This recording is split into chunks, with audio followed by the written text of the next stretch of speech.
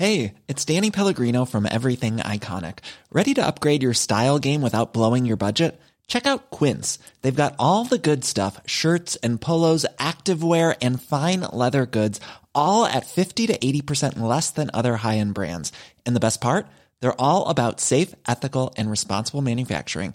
Get that luxury vibe without the luxury price tag. Hit up quince.com/upgrade for free shipping and 365-day returns on your next order. That's quince.com/upgrade. Millions of people have lost weight with personalized plans from Noom. Like Evan, who can't stand salads and still lost 50 pounds. Salads generally for most people are the easy button, right? For me, that wasn't an option. I never really was a salad guy. That's just not who I am. But Noom worked for me. Get your personalized plan today at Noom.com. Real Noom user compensated to provide their story. In 4 weeks, the typical Noom user can expect to lose 1 to 2 pounds per week. Individual results may vary. I'm Sandra, and I'm just the professional your small business was looking for. But you didn't hire me because you didn't use LinkedIn Jobs. LinkedIn has professionals you can't find anywhere else, including those who aren't actively looking for a new job, but might be open to the perfect role, like me. In a given month, over 70% of LinkedIn users don't visit other leading job sites. So if you're not looking on LinkedIn, you'll miss out on great candidates like Sandra. Start hiring professionals like a professional. Post your free job on linkedin.com/people today.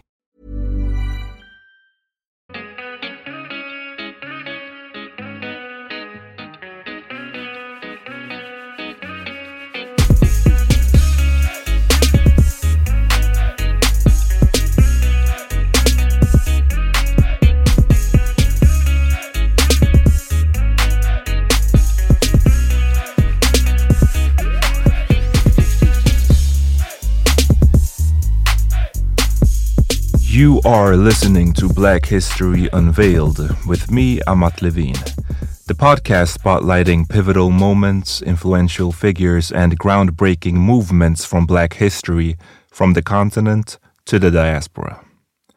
This is the second episode of our 3-part series about the Haitian Revolution, one of history's biggest upsets, a classic David and Goliath moment. In the first episode, which I recommend you listen to if you haven't already, we covered the creation of the French Caribbean colony of Saint-Domingue, which from the late 17th century onwards was the primary source of all coffee and sugar consumed in Europe. To make this possible, imported Africans were subjected to a particularly hideous form of slavery. On the island, there was also a class of free mixed-race inhabitants who had many privileges compared to the enslaved, but were still subjected to widespread discrimination. Members of this group had attempted rebellion before, but as this episode begins, late summer 1791, the slaves, the island's majority population, are preparing to give their lives for a chance at freedom.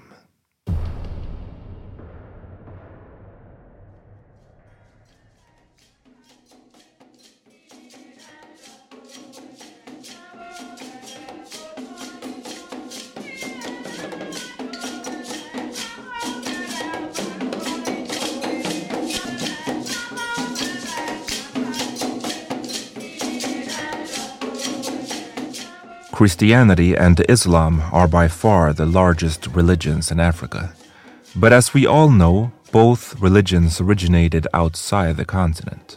And just like the rest of the world, Africa was home to many indigenous religions, each with unique practices and beliefs before the dominance of Christianity and Islam. One such indigenous religion is Voodoo, which finds its roots in West Africa, primarily in today's Benin and Togo, as well as in regions of Ghana and Nigeria. The term voodoo roughly translates to spirit in Foon, the official language of the modern Republic of Benin. Over the past century, voodoo has been widely misunderstood. Its followers have often been unfairly portrayed as devil worshippers and practitioners of black magic. To some extent, these misconceptions have been fueled by negative characterizations from certain religious institutions and sensationalized depictions in Hollywood movies. In essence, and very briefly, voodoo is characterized by its belief in deities and spirits. One prominent figure is Mawu or Mahu, who can be likened to a creator god. The religion also recognizes numerous other deities responsible for various aspects of the spiritual and natural world, including rain, war, love, and fertility. Even trees, rivers, and mountains are believed to possess a spirit. Central to voodoo is the belief in a parallel spirit realm and that the deceased coexist with the living. Ancestor worship holds a significant role in this religion. Another defining aspect is the presence of fetishes, objects believed to carry a certain power, often associated with specific spirits. These talismans are thought to bring good fortune, possess healing properties, or offer protection against witchcraft and diseases. Through the harrowing era of transatlantic slavery, voodoo was transported to the Americas. There, it intermingled with local beliefs and various forms of Christianity, giving rise to a range of closely related religions from Cuba to Louisiana. In the context of Saint-Domingue, some aspects of voodoo displayed similarities with the Catholic saint veneration practiced by French colonizers. The Code Noir, a set of regulations outlining the responsibilities and so-called rights of slaves, included African religions among the prohibited practices. It also mandated the conversion of enslaved individuals to Catholicism. However, suppressing a religion is a formidable challenge, especially one like voodoo, which lacks holy scriptures or doesn't rely on specific places of worship. There weren't necessarily any books to burn or temples to demolish, making its preservation resilient despite adversity. In addition to West Africa, many enslaved individuals originated from Central Africa, notably the Kingdom of Congo. I will delve deeper into that kingdom in a future episode. Still, it's worth knowing that Catholicism had already taken root there. In the 1480s, Portuguese explorers reached this region, and soon afterward, the Congolese king converted to Catholicism. Consequently, many brought to Saint-Domingue were already acquainted with Catholicism, particularly the Congolese variant. This convergence of beliefs is known as syncretism, signifying a blending or harmonization of religious practices. In Saint-Domingue, the syncretism led to voodoo fusing with Catholicism and living on in secret. When overseers maintained strict vigilance in the daytime, practicing voodoo was virtually impossible. However, under the cover of night, secret ceremonies could take place. For instance, Catholic icons representing saints, like the Virgin Mary, came to symbolize the spirits revered within the voodoo faith. To clarify further, an enslaved individual could pray before an image of the Virgin Mary, but to them, that image embodied a voodoo spirit, such as Erzuli, the spirit of love. In such instances, slave drivers remained oblivious to the true nature of the rituals. Because if a slave driver happened to enter during these events, the enslaved person would just appear to be a devout Christian. Voodoo ceremonies served as a means to foster a sense of community and preserve fragments of the traditions enslaved people had carried with them from Africa. And in Saint-Domingue, a pivotal voodoo ceremony marked the inception of the Haitian Revolution.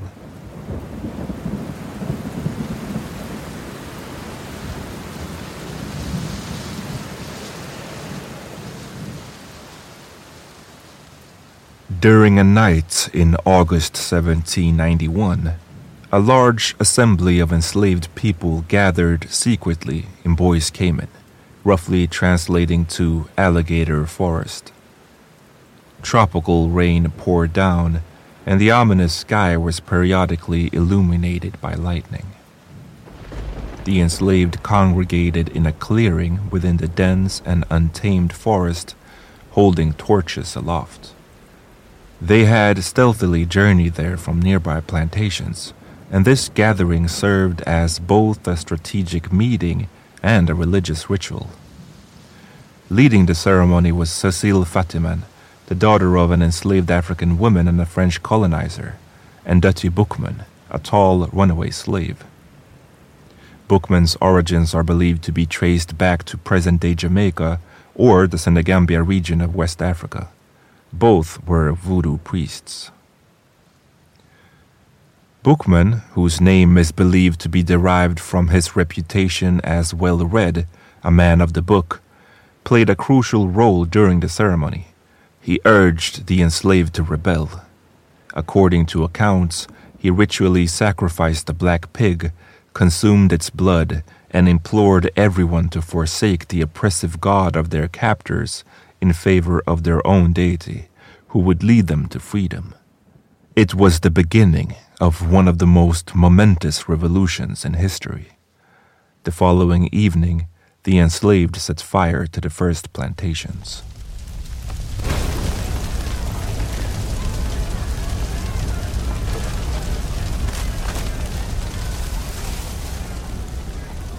This narrative is an illustration of how history and mythology can intertwine.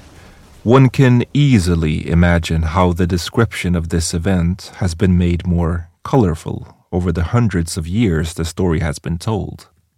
But regardless of the extent to which this account is embellished, it is widely accepted that the Boys Came In ceremony did serve as a catalyst for the revolution, symbolically and practically. Over the following 2 months, the rebellion swelled to encompass tens of thousands, and some estimates suggest that there may have been as many as 80 to over 100,000 enslaved participants. Initially armed with rudimentary tools like machetes, they acquired firearms as they captured more plantations and villages. They set towns and hundreds of plantations ablaze, killing thousands of colonists, including men, women, and children, often in brutal ways.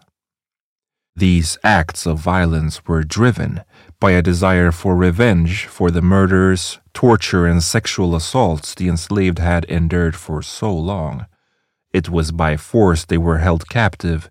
It was by force they would liberate themselves. In response, well-equipped French militias were organized. They mercilessly quelled the uprising, causing the deaths of tens of thousands of rebels. Boukman was fatally shot by the French in one of the battles, and his severed head was placed on a stake, displayed at the square in Cap Français as a gruesome warning to deter further uprisings. However, each passing day saw the rebellion grow in strength. The French also targeted enslaved individuals who did not participate in the revolt or attempted to flee the conflict. Many enslaved individuals thus realized that loyalty to the slave owners wouldn't save them, and they flocked to join the rebel cause. In addition to their struggle for personal freedom, many enslaved believed they were also fighting on behalf of France. The lofty ideals of the French Revolution, proclaiming the equal worth of all people, resonated deeply. Among the rebels, there was a pervasive belief that it was the colonial masters of Saint-Domingue who resisted implementing the progressive changes promised by the French Revolution. And if this was true, it meant the true traitors were the colonial masters, not the insurgents. A little over 6 months after the uprising began, the rebels had gained control over more than a third of the colony. The European powers watched in horror as thousands of French colonizers died. This was the very scenario that slave-owning nations had always dreaded, the oppressed black masses rising against them. However, the organization, determination, and capacity for violence displayed by the enslaved exceeded even their worst nightmares. They could scarcely believe that the slaves, whom they had long stigmatized as lazy, unintelligent, and timid, could unite in such force. Growing increasingly desperate, France extended full rights to all of Saint-Domingue's free inhabitants, including those of mixed race and fully black descent, in April 1792. The hope was to exploit the existing division between black slaves and free people of color. If the French could secure the latter's loyalty, they believed it would bolster their chances of maintaining control over the rest of the enslaved. Initially, this tactic yielded results. Still, the subsequent year brought further complications, as newly Republican France found itself at war with the monarchies of Great Britain and Spain. Fearing that the slave revolt might incite similar uprisings elsewhere, Saint-Domingue was invaded by the Spanish and British, both of which had colonies in the Caribbean. Their involvement served dual purposes: protecting their interests and seizing control of Saint-Domingue, still the region's primary revenue source. The ensuing weeks and months became a labyrinth of betrayal and short-lived alliances involving a bewildering array of parties: France, the free people of color, the enslaved, Spain, Great Britain, and Saint-Domingue's French colonizers, who were not a monolithic group.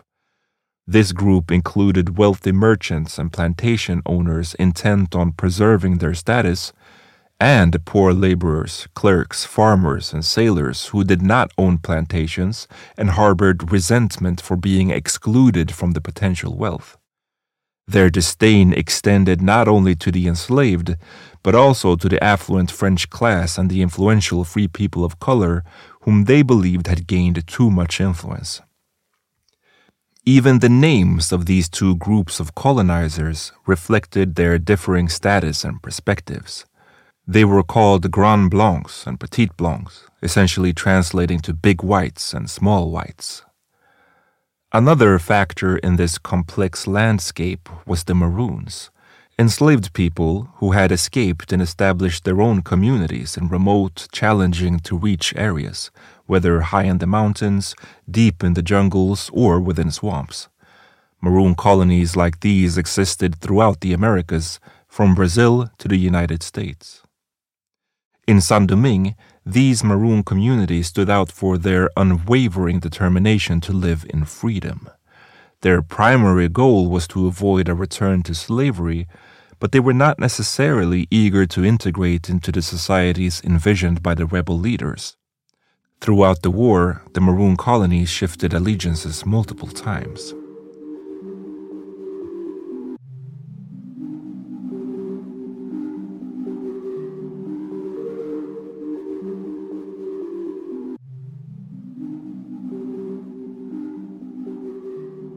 This period of turmoil could be explored in an entire season of episodes due to the abundance of significant battles, intricate agreements, and betrayals. However, I will instead focus on the emergence of a key figure during this time, Toussaint Louverture. Born into slavery in Saint-Domingue sometime between 1739 and 1746, Louverture is believed to have toiled on a plantation where he escaped the worst treatment, learned to read and write, and gained his freedom at 33. He continued working on the plantation where he had grown up, but now as a paid laborer. Eventually, he leased his own coffee plantation and reportedly utilized enslaved individuals on it. Louverture eventually became a prominent and relatively respected figure within society. Hi, I'm Daniel, founder of Pretty Litter. Cats and cat owners deserve better than any old-fashioned litter. That's why I teamed up with scientists and veterinarians to create Pretty Litter. Its innovative crystal formula has superior odor control and weighs up to 80% less than clay litter. Pretty Litter even monitors health by changing colors to help detect early signs of potential illness. It's the world's smartest kitty litter. Go to prettylitter.com and use code ACAST for 20% off your first order and a free cat toy. Terms and conditions apply. See site for details. Hey, it's Ryan Reynolds, and I'm here with Keith, co-star of my upcoming film, If, only in theaters May 17th. Do you want to tell people the big news? All right, I'll do it. Sign up now and you'll get unlimited for $15 a month and 6 months of Paramount Plus Essential Plan on us. MintMobile.com/switch. Upfront payment of $45 equivalent to $15 per month. Unlimited over 40 gigabytes per month. Face lower speeds. Videos at 480p. Active Mint customers by 531.24 get 6 months of Paramount Plus Essential Plan. Auto renews after 6 months. Offer ends May 31st, 2024. Separate Paramount Plus registration required. Terms and conditions apply if rated PG. Hiring for your small business? If you're not looking for professionals on LinkedIn, you're looking in the wrong place. That's like looking for your car keys in a fish tank. LinkedIn helps you hire professionals you can't find anywhere else, even those who aren't actively searching for a new job but might be open to the perfect role. In a given month, over 70% of LinkedIn users don't even visit other leading job sites. So start looking in the right place. With LinkedIn, you can hire professionals like a professional. Post your free job on linkedin.com/people today. Toussaint Louverture did not immediately join the revolution when it erupted. Instead, he chose to bide his time. The reasons behind this decision remain enigmatic. According to certain theories, he may have secretly participated in planning the rebellion, but opted to stay in the background, possibly acting as a covert operative. Other theories propose that he simply wished to assist the progress of the uprising before committing himself. Historians have managed to document that he eventually orchestrated the escape of his former plantation owner's family, ensured his own family got to safety in Santo Domingo, and then aligned himself with Georges Biassou, one of the early leaders of the rebels. By this point, Louverture was in his 40s, an age few enslaved individuals in Saint-Domingue reached. Initially, he attended to the wounded due to his knowledge of herbal medicine. However, his education and respectable age quickly propelled him into positions of greater responsibility. He began contributing to strategic discussions and devising guerrilla tactics. Before long, he commanded his own unit of 600 well-trained rebel soldiers.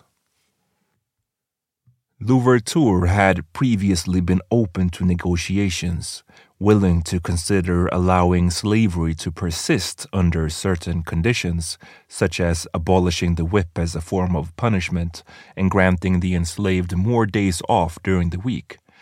However, as the war continued, he became increasingly convinced that all of the island's slaves needed to be emancipated.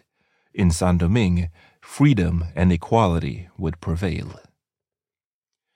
Initially, he sought assistance from Spain in the struggle against the French colonizers. However, in 1793, perhaps in a bid to prevent the complete loss of the colony, Saint-Domingue's French commissioner, Léger Félicité Sontonax, made a proposition. He asserted that the slaves in the island's northern province, which he still controlled, should be liberated. The condition was that they return to labor and align with France. Louverture and other rebel leaders met this proposal skeptically, doubting whether Sontonax possessed the authority to implement it. Nevertheless, in February 1794, the official directive arrived directly from France. All slaves in the country's colonies were to be emancipated, recognized as French citizens, and protected under the Constitution.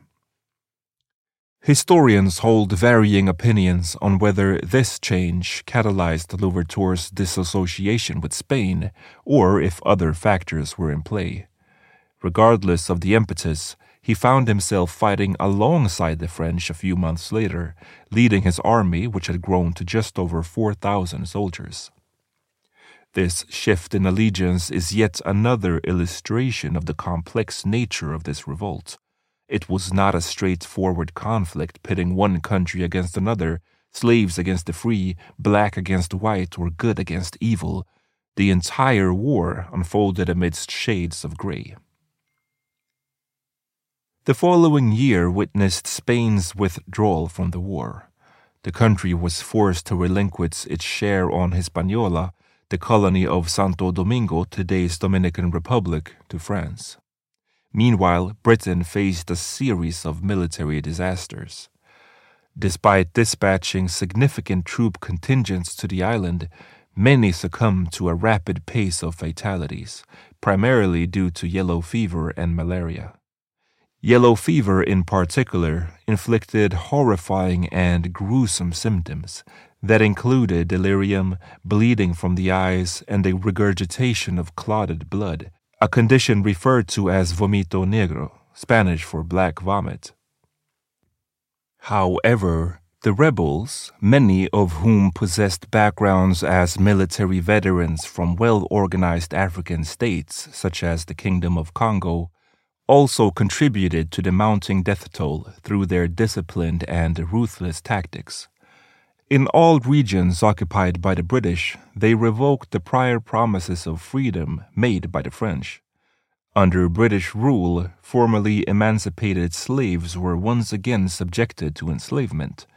For the black population of Saint-Domingue, their hard-fought freedom was on the line, and they waged their struggle as if they were utterly unwilling to relinquish it.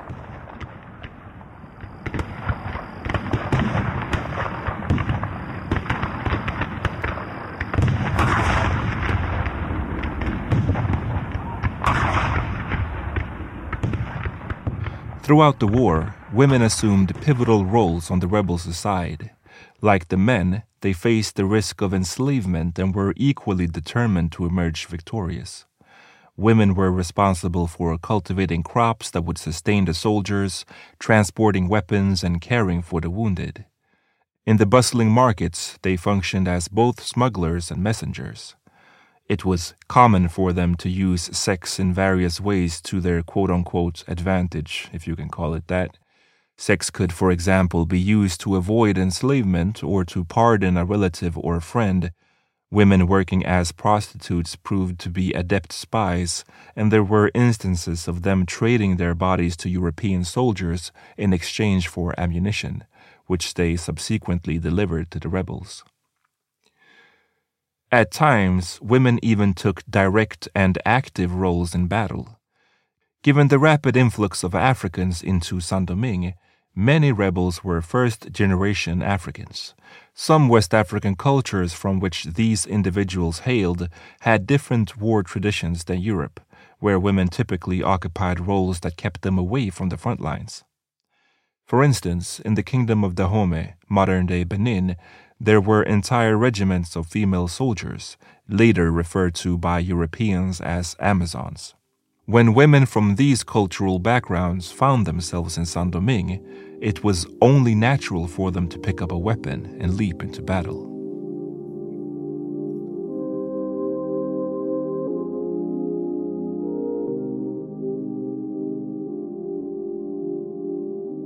It is estimated that Britain lost approximately 100,000 men during this costly war.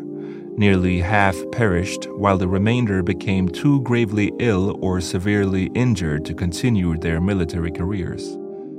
In Ireland, soldiers protested upon learning they would be sent to Saint-Domingue.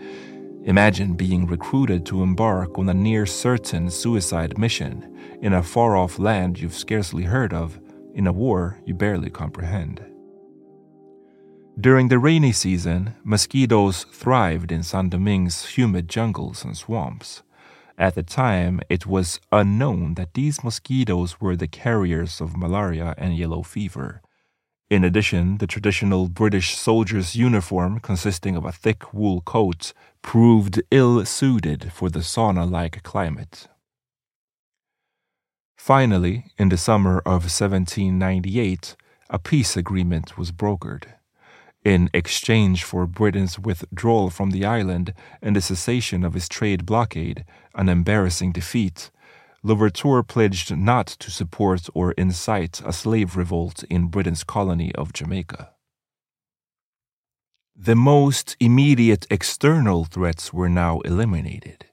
It's important to remember that even though the rebellion initially began as an uprising against France, the war evolved to the point where France emancipated all the slaves, and Louverture fought for France towards the end. By vanquishing the British, he ensured the colony would remain under French control.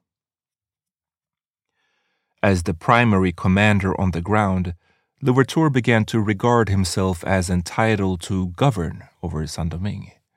However, other prominent rebel leaders harbored aspirations of leading the colony themselves. Gradually, an internal struggle for control over Saint-Domingue began to surface. On one side, Toussaint Louverture stood as the ruler of the northern provinces, while on the other side was André Rigaud, who had assumed control over the southern territories. Rigaud belonged to the island's free people of color, the son of a wealthy plantation owner and a slave woman. In his youth, he had received training as a goldsmith in Bordeaux. Rigaud played a significant role during the war, leading the conquest of southern Saint-Domingue on behalf of the rebels. However, Rigaud was unwilling to relinquish the territory he now governed, especially not to Louverture. Rigaud adhered to the old doctrine that placed mixed-race individuals above fully black people in the social hierarchy. He even went to the extent of wearing a wig made of straight brown hair to closely imitate the appearance of a white man. What began as a simmering rivalry escalated into a full-fledged armed conflict known as the War of Knives, which raged for nearly 2 years. While this conflict is sometimes simplified as a battle between Saint-Domingue's black people and the colony's free people of color, a deeper examination reveals that it was influenced by multiple factors. Race or similar distinctions played a role, but class dynamics were also significant. There were tensions between the wealthy and the impoverished, landowners and laborers, and military and agricultural workers. Notably, individuals of both black and mixed-race backgrounds fought on both sides of the conflict. Ultimately, Rigaud was defeated and fled the island.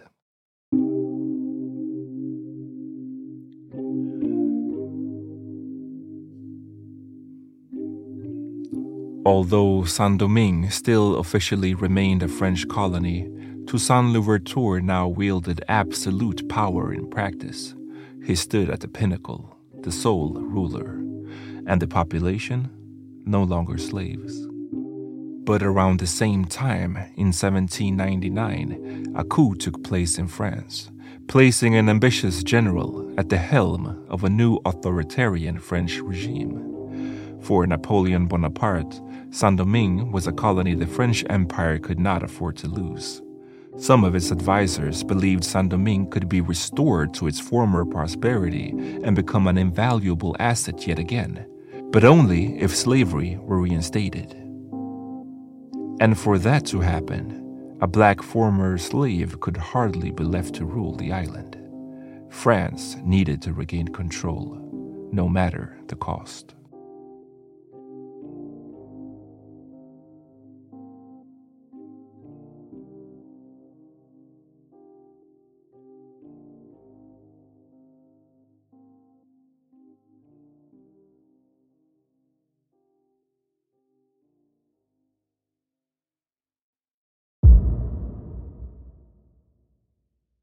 You have listened to Black History Unveiled with me, Amat Levine, and the second part about the Haitian Revolution.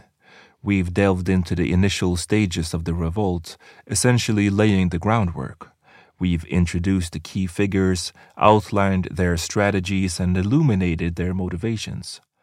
The third and final part is set to be released in 2 weeks. In that episode, everything will unravel. Toussaint Louverture and the rest of the liberated slaves will face an overwhelmingly powerful adversary and insurmountable odds. The violence in Saint-Domingue will reach apocalyptic proportions. I'll see you guys then. Peace.